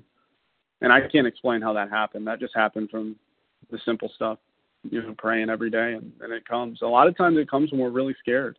When we really just don't think we can do it. Something within us just kind of breaks open, and there's some surrender and some willingness. That's what happened to me. Thank you. Thank you very much. Thank you, Rita S. Chevy K, *1 to unmute. Hi, good morning. Adam, thank you so much for your powerful message. I just had a question around doing step 10s that I myself have confronted recently. When do you do your step 10s with God? When do you call someone to do your step 10s? And how do you know when you do either or? I would say that, the way I interpret 10, and this is sort of a point of contention, between who you ask. I consider morning and night to be part of 11, and I consider I'm supposed to do 10 all throughout the day, which means if I start my day in prayer with the intention that I want to be used for good in the world, and then sometimes I'll tack things on, like if I'm really anxious about something or if I've had a bad night of sleep and maybe I'm a little irritable or something, I'll tack on little bits of prayer there. And then, for instance, I might make the intention of help me stay calm and collected today, or help me not be so irritable, or help me, if I'm worried about something at work, help me perform really well in this role, or help me walk into this role and do what's best for our whole organization and our client too. So I'll tack on little tidbits of things, that intuitions and affirmations I want to put into the world. Step 10, a lot of times, all throughout the day, I'm working that process. And if you read 84 through 88, I'm supposed to look for where I'm selfish, dishonest, resentful, or afraid. And anywhere that pops up, and the book says when, not if, there's work to do there. That's where because what's going to happen if you don't do the work on it, you'll go into defect versus God reliance. So for me, I might wake up, encounter something either on the way to work or usually at work, and then just send out a burst of text to a group text or a WhatsApp or something with some of my people and just say, man, I need to work on something. I need to work on it. I got some fear going on. I need to work on this. And that's usually throughout the day. The calls come in, the texts come in, and someone, a lot of time I'll return calls on the way home during my commute. And people, I share what's going on, and then usually just a few minutes, and then I'll say, what's going on with you? And they'll be like, oh, man, are you open to some thoughts on your stuff, and they'll give me some of their insight. And then maybe they might exchange something they struggled with. They might have had some defect come up, some core belief or some fear come up, and they'll exchange. So really for me, 10th step it's where I reach out, where these things have cropped up, and talk with another addict. And for me, generally at least 2, 3, sometimes even 4 people throughout the day, short calls, long calls, and just reaching out, seeing where my disease is trying to push me today, and working with people who have context to what's been going on with me. So that's how I do 10. I don't really write it down. Sometimes I'll write it down. Sometimes I'll get a single sheet of paper and just kind of brainstorm what's really going on with me. Do a mini 4th, 5th step inventory, and then go share it with someone in the context of step 10. But that's how I do it. Thank you. That was very helpful. Thank you so much. Thank you, Chevy K. Madam, your turn, followed by Beverly R. Thank you, Leah. Good morning, Adam. Thank you so much for your service, and thank you for your story. Yeah, I'm going to get real here. I've been struggling with the food for a long time now, and I haven't really been honest with anybody, including myself. And I need to be really honest, because if I'm not honest with myself or with someone else, then I really can't. I'm in denial about it, and not being happy where I am in my life right now. I've been really struggling, like I said, putting the food down. I've gained a lot of weight, over 100 pounds in the past year.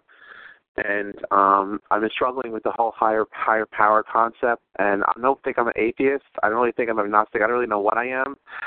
I do pray to God sometimes. Sometimes it's just words. And the question I have is, how do I get connected when I'm struggling so much with putting the food down, struggling so much with my everyday living situation? I would say for me it's important to physically do that. If I sit down and meditate, that's a humble display to God that I want God's power in my life. So if I get to the point where I'm just running around freaking out, I'm upset with a coworker, or, my kids are misbehaving, or I'm just really stressed, I need to take the time, sort of a time out. And a lot of times I have a meditation chair in my basement, and I also meditate upstairs at night in a really comfortable chair. And that's when I need to physically take a time out and breathe. Breathing is very important because in meditation, they sort of teach you how to breathe really deeply in a way that activates a more calming part of your nervous system. Most of us run around in high stress all the time, type A behavior, really stressed out, and you don't breathe right. You don't sleep right when you're like that. So for me, like physically taking the time to meditate or physically taking the time to make a display, like even like I'll go into an office and lock the door and get on my knees and do a third step prayer or something, just taking the time. Because what happens is faith is based on experience. So if you go and you do the rituals with 10 and 11 and it works, you'll say, well, I'm going to do that every time. And then you get to a point where you don't have to rush off to the conference room and lock the door and get on your knees and pray, because you've already, like, your overall level of stress will be much more reduced because you're meditating on a daily basis and you have that faith.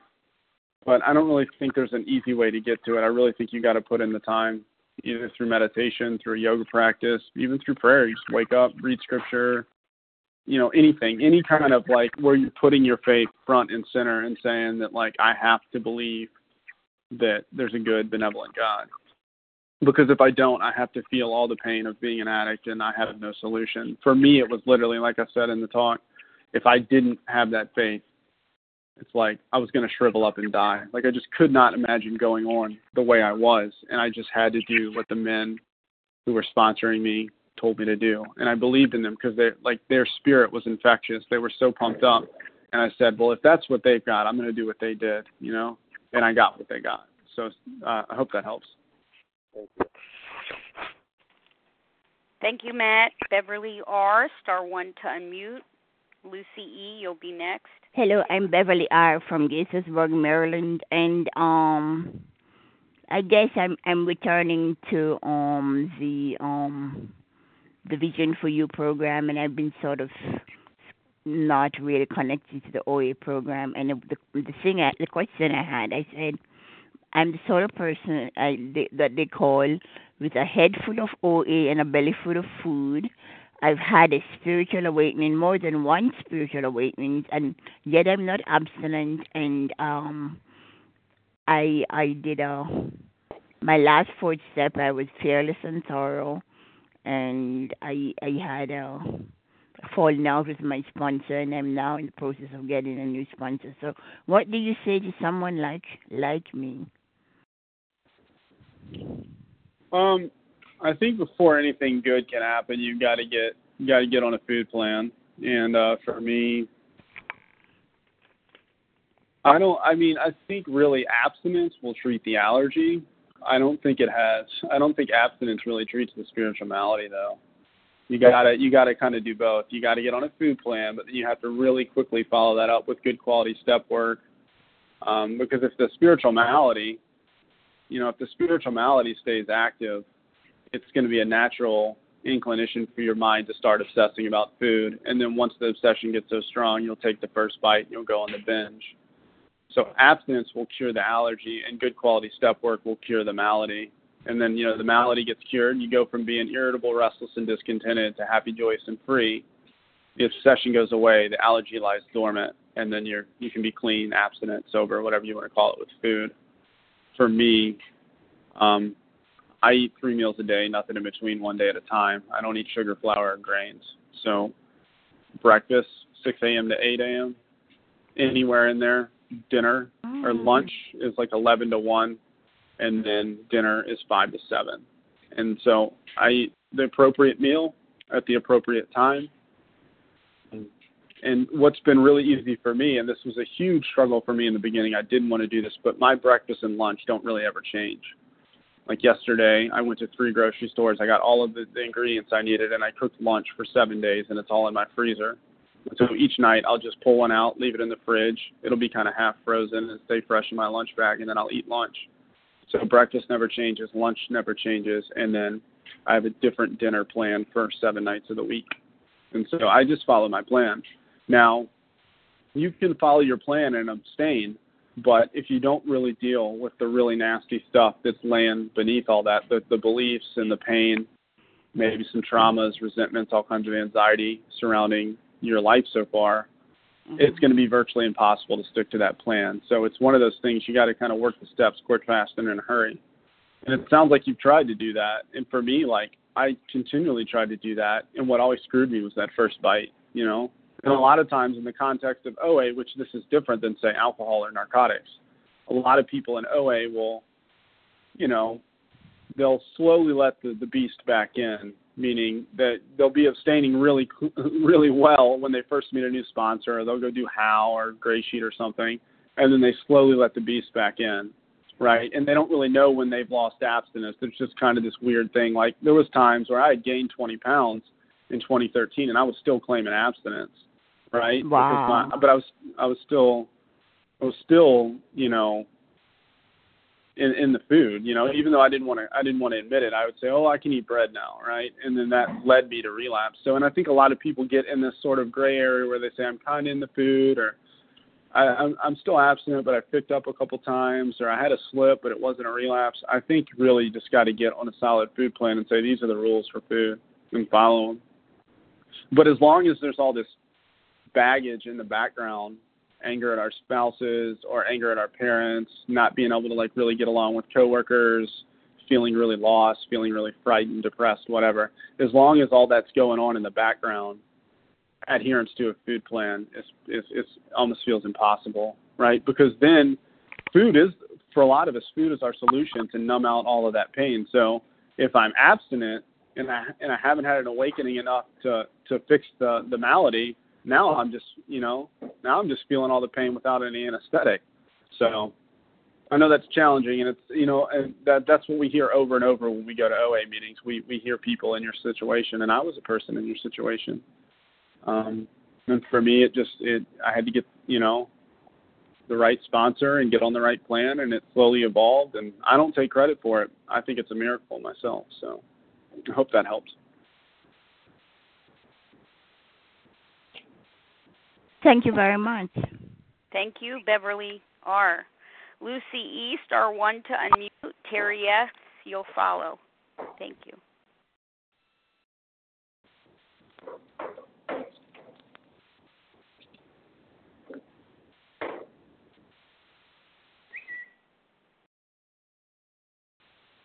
Lucy E., *1 to unmute. Hi, can you hear me? I do. Go right ahead. Thank you. I'm talking away. But anyway, thank you, Adam, so much for the simplicity of the depth in which you shared, because it really held my attention. Usually I get distracted so easily, but I was listening carefully to you, and when you were talking about the belief system, I come from I don't belong and nobody wants me. This is my first week working a Vision for You after being away from OA for 13 years. So it's a new process and scary. But the thing is, I noticed that one of the things I do is I'm afraid to offend people by the way I eat. And I want to belong. So those two things come together, and I get nervous that I want to eat like them, because in my mind I'm telling myself, you know, if I don't do this, I'm a loser. I need to kind of connect, and this is how they're doing it, so I need to do it. Could you talk more to that in your belief system, because you've gone through so much, yet you don't pick up, and how I can work with this? Yeah, I mean, I've realized that recovery is a lot more than abstinence. So my recovery is something I cherish. I know right now that I won't have a decent life, my wife won't have a decent life, and my children won't have a decent life if I don't stay in recovery.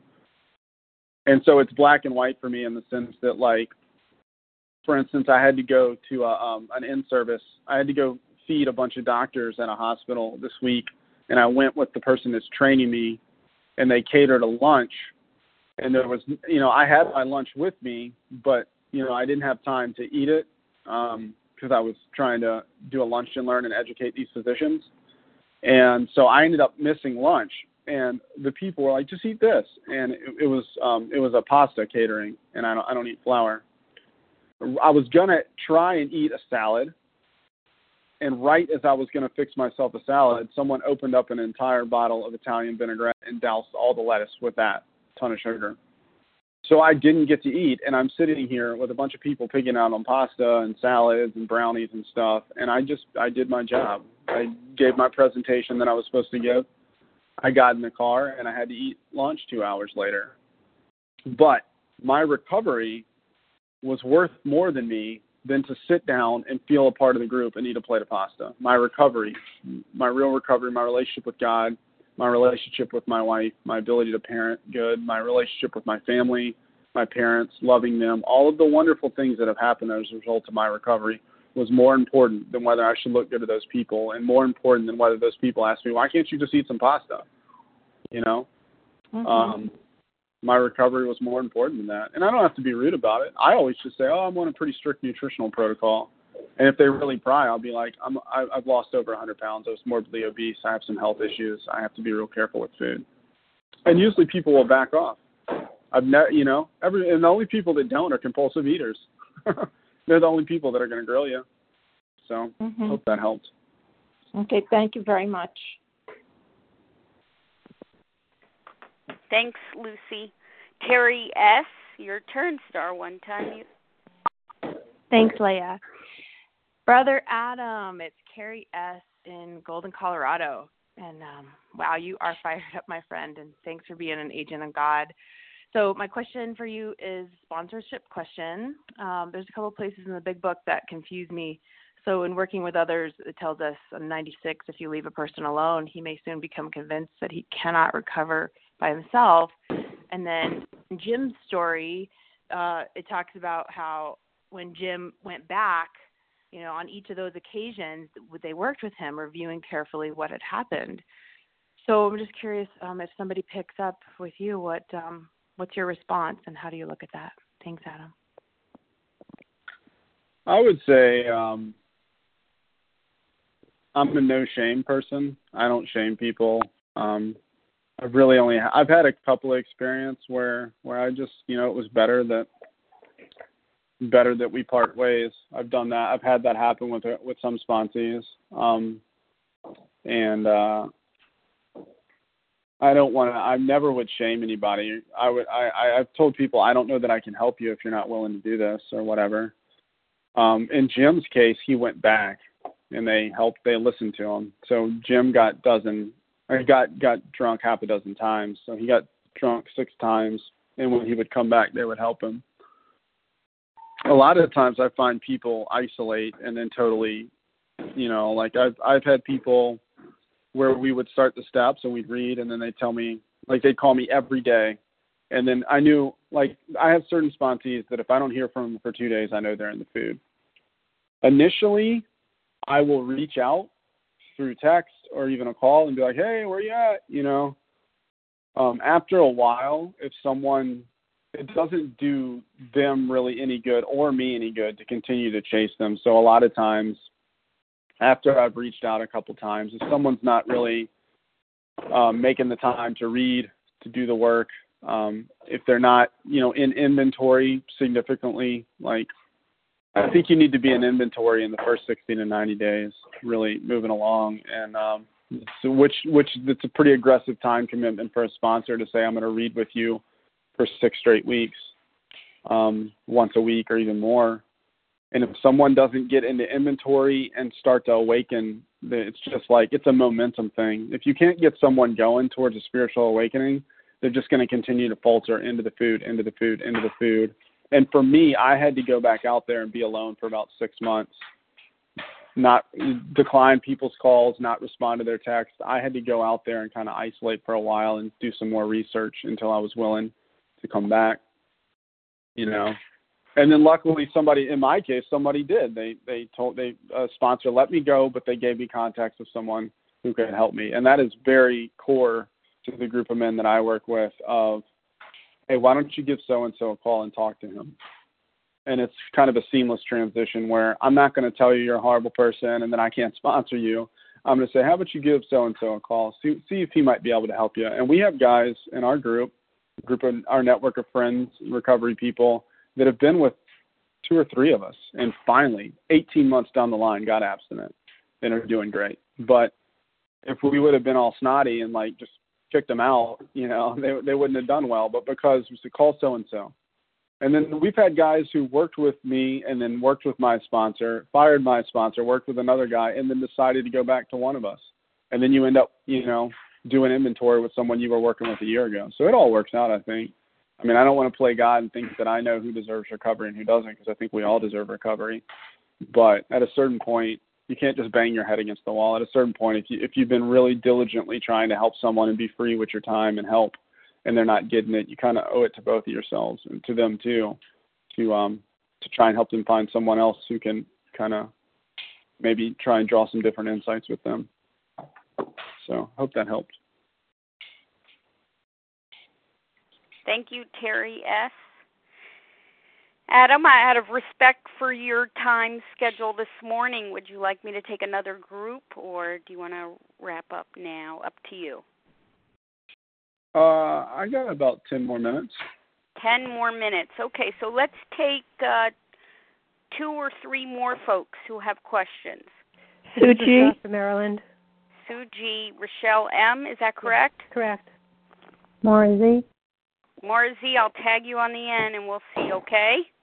Thank you. All right. Sue G., go right ahead. Thank you. Adam, that was fantastic, especially the ending when you talked about faith. I have a sponsee that, we talk about how important it is to get the spiritual going in order to be able to stay abstinent. If we have all this garbage and all this concern about our family, and which she does, she did good for our 4th step and everything, but she is just now starting to have the spiritual awakening, and she's in step 8 and 9.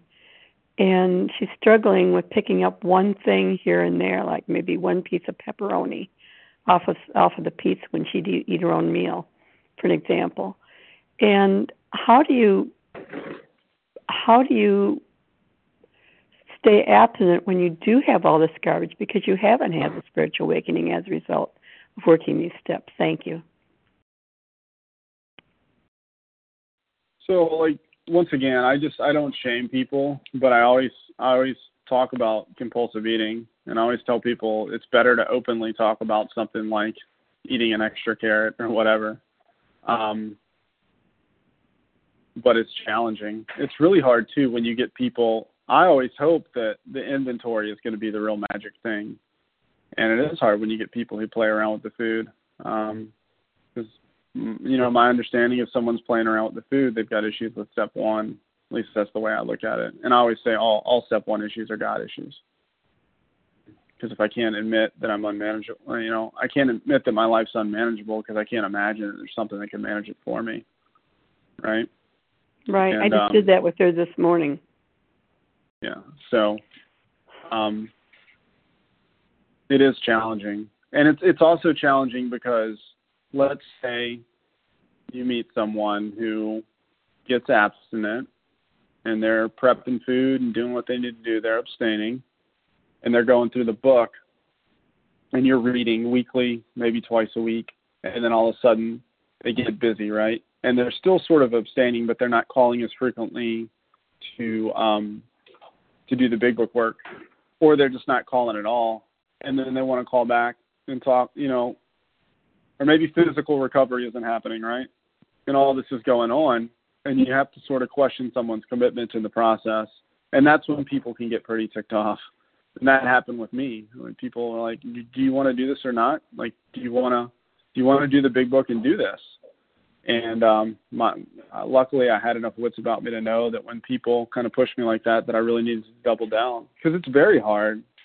It's challenging. It's challenging too when you don't hear from someone for 3 weeks, and then it's like, what's my responsibility here for someone who's still playing around with the food? She worked the program well. She's faithful. Right. So she just hasn't had that spiritual awakening yet to be able to put the food down completely. Right. Well, I just, we've got to love people where they are, and just pray for them, and then just keep on when the amends come, like usually like I get an 8-step list and then set people out on 9 and say that's on you, and then I immediately start 10, 11. So I want to read steps 10 and 11 in the big book. I also read steps 10 and 11 in the AA 12 and 12. So I want to just say you're going to make your amends, and then immediately move into 10 and 11 to try and keep that momentum going of get someone. Because what you're really going to do is you're going to talk about the baggage that reemerges after the inventory. And you as a sponsor are going to be saying, hey, wait a minute, in the inventory we talked about this, and now you're doing the same thing. Different person, same resentment. And sort of once people get used to living in that place where, they stop blaming other people and stuff, life gets pretty challenging. So, and then there's going to be this need to grow spiritually, or else we're going to fall apart. So I don't think I grew spiritually because I wanted to. I grew spiritually because I had to. I felt like I was going to die. So thank you. Thank you, Sue G. Rochelle M., your question, please. Good morning. Thank you, Leah. Thank you, Adam, for your story. I wanted to focus on what you said earlier about your wife telling you that she was no longer physically attracted to you. I mean, it strikes me that relationships with children could always be distant from their parents, and parents can also always be distant from their children. But the relationship between spouses, one can be unfortunately dissolved legally and emotionally, and I was wondering how you dealt with that, the hurt that you must have experienced when your wife shared that with you, and if that was the pivotal moment which really, that it was worthwhile that she said that to you, because it may have launched you into really taking seriously that you had to do something about your problem. And if the shoe were on the other foot, would you have said something like that to a spouse now that you're in recovery? So if you could please answer those questions, I would appreciate it. Thank you. Pass.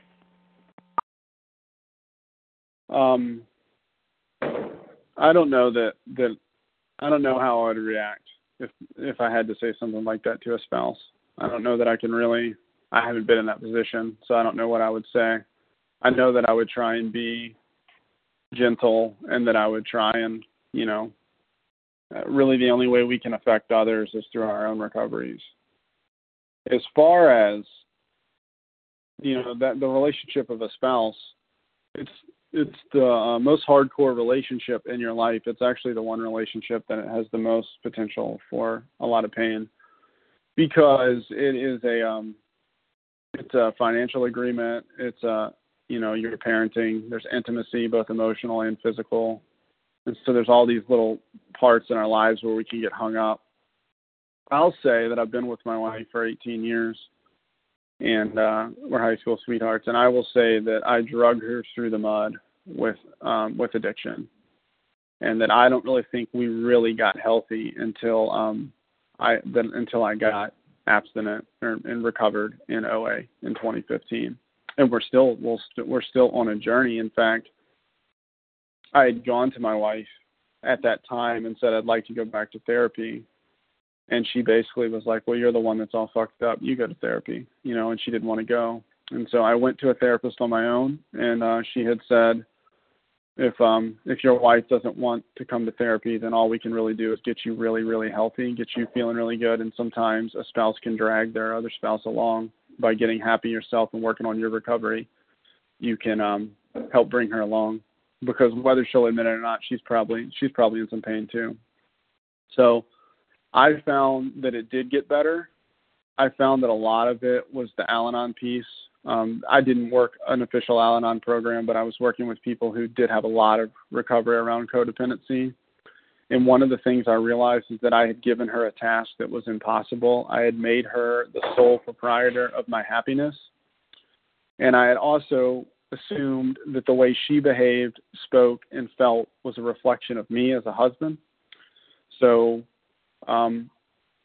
if she's upset, then that means I'm a bad husband. If she's short-tempered with me, then that means I'm a bad husband, right? And if I'm a bad husband, I'm a bad man. If I'm a bad man, I'm worthless, I'm unlovable, I'm no good. So what I had to start to do through my own personal therapeutic journey and through 12 steps, a lot of 10 steps, a lot of 11-step work, was realize that I am valuable. I am beautiful. Just as I came, no matter what I do, I'm okay. I'm worthy of God's love because God created me in His likeness and image. And so when I was able to do that, I no longer needed her to validate my worth. And when that happened, I was able to kind of cut the ties, and she was no longer a slave to my addiction. And she no longer had to pry in that way and try and control me and me control her perception of me. And things got really good. I'll say that we've reversed problems in our marriage that were 15 years in the making. And we're good. We're real solid now. We still argue, but things have gotten substantially better. And I'm committed, and she's committed, and things are really wonderful.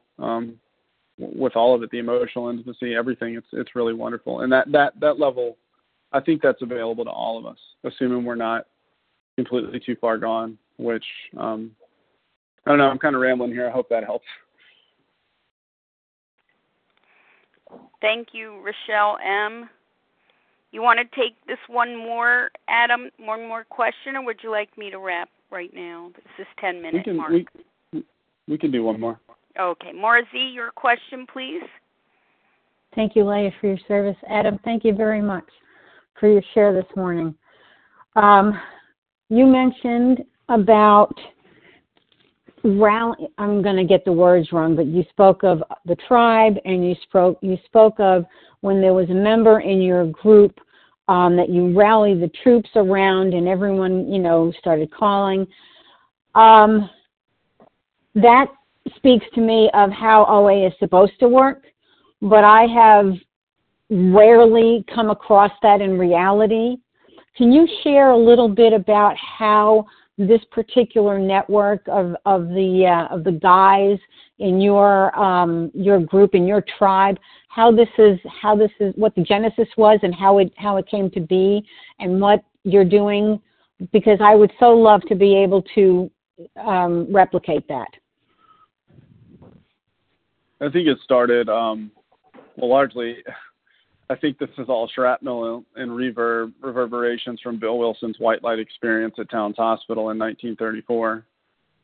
But one of the people that helped my sponsor was really fired up and had 20 years of OA, and had a lot of time in OA, and had not necessarily been successful with a lot of the other messages that were being heard in the face-to-face scene.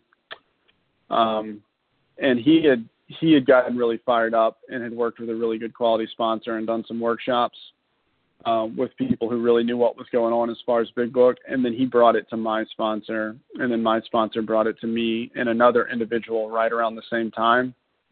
And then that individual, it just goes along. That individual is on Vision a lot. And so people started to call and email that guy from the Vision list. And then those guys would call me. And then all of a sudden we'd look around, and there's 15 or 20 of us that were all connected through these different individuals.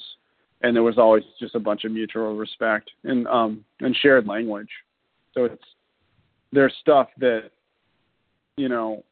people have told other people, and, if they call me, I'd tell them the same thing. There's a lot of shared language. It's a shared experience, because we're all real clear that the Big Book way works best. And you're going to get out there and you're going to hear other messages in OA.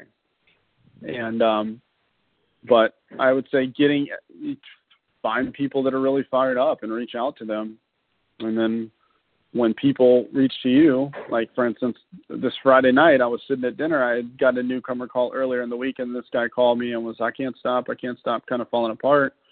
And I texted him a few things. And then the next morning I texted him the names of my sponsor, a couple of good friends of mine, and said, these guys will all welcome calls. If you call them and tell them what's up, they will all respond immediately and tell you what's going on. And you need to get to a meeting and get a dignity of choice pamphlet and call some of these people and get some of their experience, and you can recover, So but that was really, my sponsor was big on that. We really interpret, working with others. I think it's page 89, the first page of working with others, where it talks about, we found nothing can replace intensive work with other alcoholics. And intensive means thorough, vigorously, with great focus. So it is a huge part of the people that brought me into this work that you carry the message. And people who come in and don't carry the message don't do well. Hands down, those people, they fade off. They stay for a year or two, and then they fade off. So it's got to have that huge focus within your sponsorship and the way the people you sponsor, there has to be a huge focus on fellowship and intensive work with other addicts. So I hope that helps. Thank you, Maura, for the question. Thanks to everybody who asked questions this morning. And, of course, thank you to our speaker, Adam S. from St. Louis, for your time and your service this morning. It's been an absolute pleasure. Thank you so much. Let's close from page 164. You'll find it in a chapter entitled A Vision for You. Our book is meant to be suggestive only. Hello, I'm sorry to interrupt, but before we end, could you give us Adam's number again, because yes, I came in late, I didn't get it. Yes, at the conclusion of this recording. Thank you, Beverly. Our book is meant to be suggestive only. We realize we know only a little. God will constantly disclose more to you and to us. Ask him in your morning meditation what you can do each day for the man who is still sick. The answers will come if your own house is in order. But obviously you cannot transmit something you haven't got. See to it that your relationship with him is right, and great events will come to pass for you and countless others. This is the great fact for us.